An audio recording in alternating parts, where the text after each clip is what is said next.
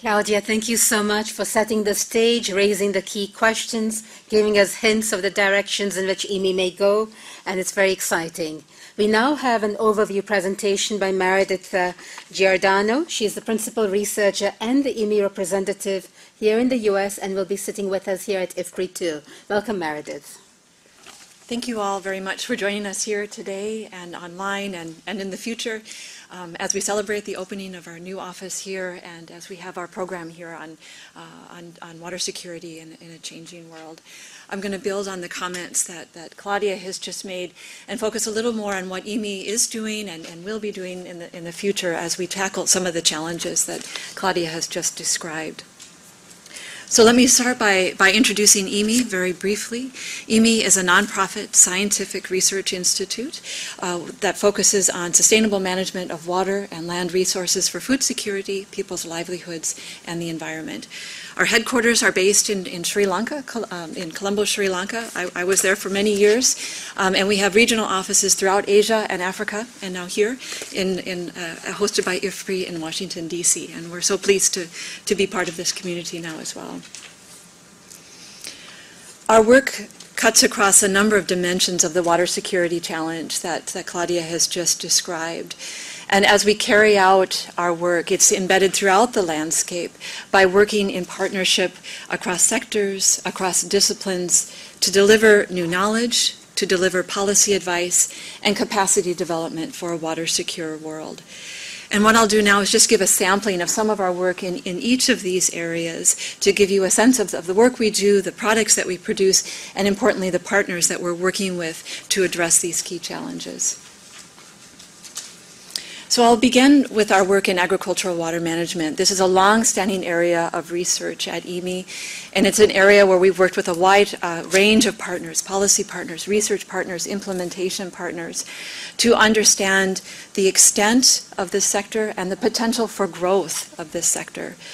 We know, for example, that in India, more than 50% of the irrigated area is watered by smallholder pumps. And we know that in many countries in Africa, smallholder agricultural water management reaches more farmers than the large-scale public irrigation schemes. And we know the potential for growth is enormous in this sector. For example, in sub-Saharan Africa, investments in motor pumps alone could benefit up to 185 million people and increase net revenues by up to $22 billion per year. But to achieve that potential requires that we understand and that we tailor our solutions to meet local contexts. And I'll give an example of some of the work we're doing on solar-powered irrigation in this regard. In India, there are some 20 million wells that are powered by diesel and electricity. And in that context, solar power offers a promising green solution. But if solar power is promoted through subsidies or other programs of that nature, it has the risk of incentivizing overpumping of scarce water supplies.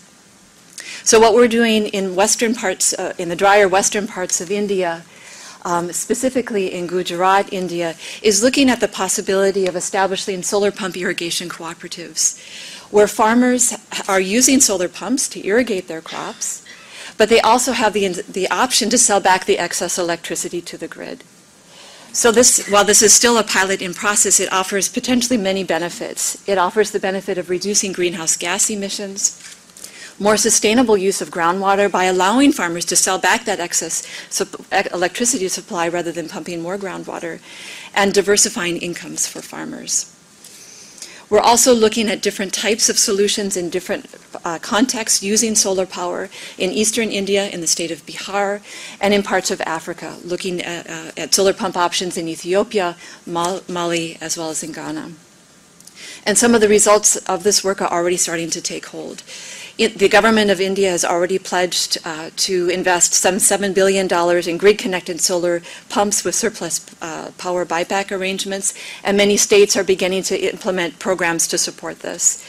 In Ethiopia, the government has approved a tax exemption for agricultural machinery, including water technologies, which was a major constraint for many smallholder farmers, and has asked IMI to be involved as they start to invest now more in solar-powered irrigation by conducting some baseline surveys.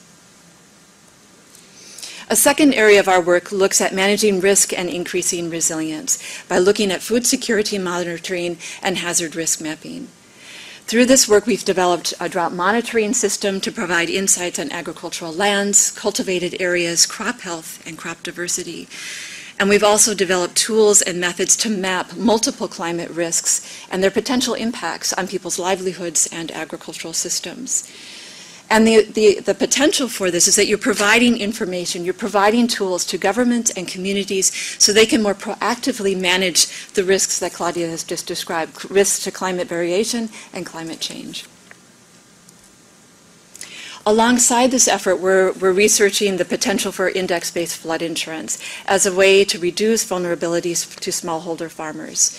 These types of interventions complement other proactive risk management activities such as water storage, above ground, below ground, gray, green storage structures to maximize farmers' resilience. And most recently, we've been piloting in India, India's first index-based flood insurance scheme in the state of Bihar, covering 200 households. And we're now reviewing the lessons and the results of that research to see how something like this could be scaled up to other parts of India and elsewhere. A third area of our work looks at this rural-urban linkages, this circular economy that Claudia mentioned, so that we can enhance more efficient resource use. And through this work, we're looking at ways to manage risk and enhance benefits from informal wastewater irrigation. We look at ways to minimize food waste. And we're also looking at ways to recover costs through nutrient, water, and energy recycling of wastewater fecal sludge, and solid waste. The importance of this is we're carrying out feasibility studies so that we can develop business models with the aim of shifting the focus from treating waste for disposal to treating waste as a valuable resource that can be reused. Here again, we're starting to see traction from this work, where the government of Ghana has incorporated waste-based fertilizer into their fertilizer subsidy program. Last year, a commercial public-private partnership was established in Ghana through the design of a plant that's able to produce up to 500 tons of organic fertilizer per year from fecal sludge and organic municipal waste. And now these products are being extended to other geographies, and we're also extending to other waste-based products. And importantly, none of this can happen if we aren't understanding and being mindful of the institutions and policy environment surrounding these types of interventions, so that the solutions that we provide or suggest support equitable and sustainable outcomes. And we do this by analyzing basin and transboundary water resources and their management. We do this by developing tools and approaches that can address these water security challenges and identify ways to strengthen local, national, and transboundary government structures. We also do this by incorporating different perspectives, how different communities, different people within that community value resources, use resources, and manage their resources. And we look at the impacts of technologies and institutions to meet the changing needs of both agricultural landscapes as well as urban landscapes, as our landscapes are changing. And finally, all of this work is done in collaboration with a whole host of partners, and none of this could be accomplished without working in partnership.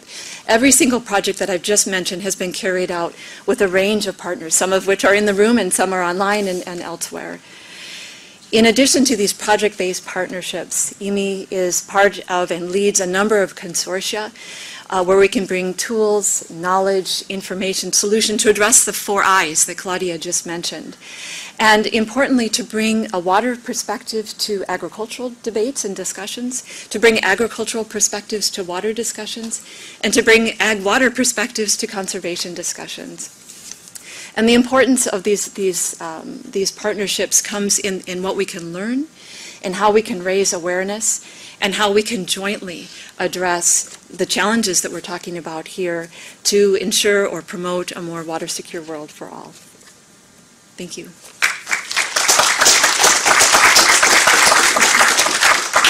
Meredith, thank you so much for that very clear presentation of what the key issues IMI is working on, how you're working on that, What are some of the impacts we are seeing from that, and giving hints again of the future directions. Very clear and very comprehensive.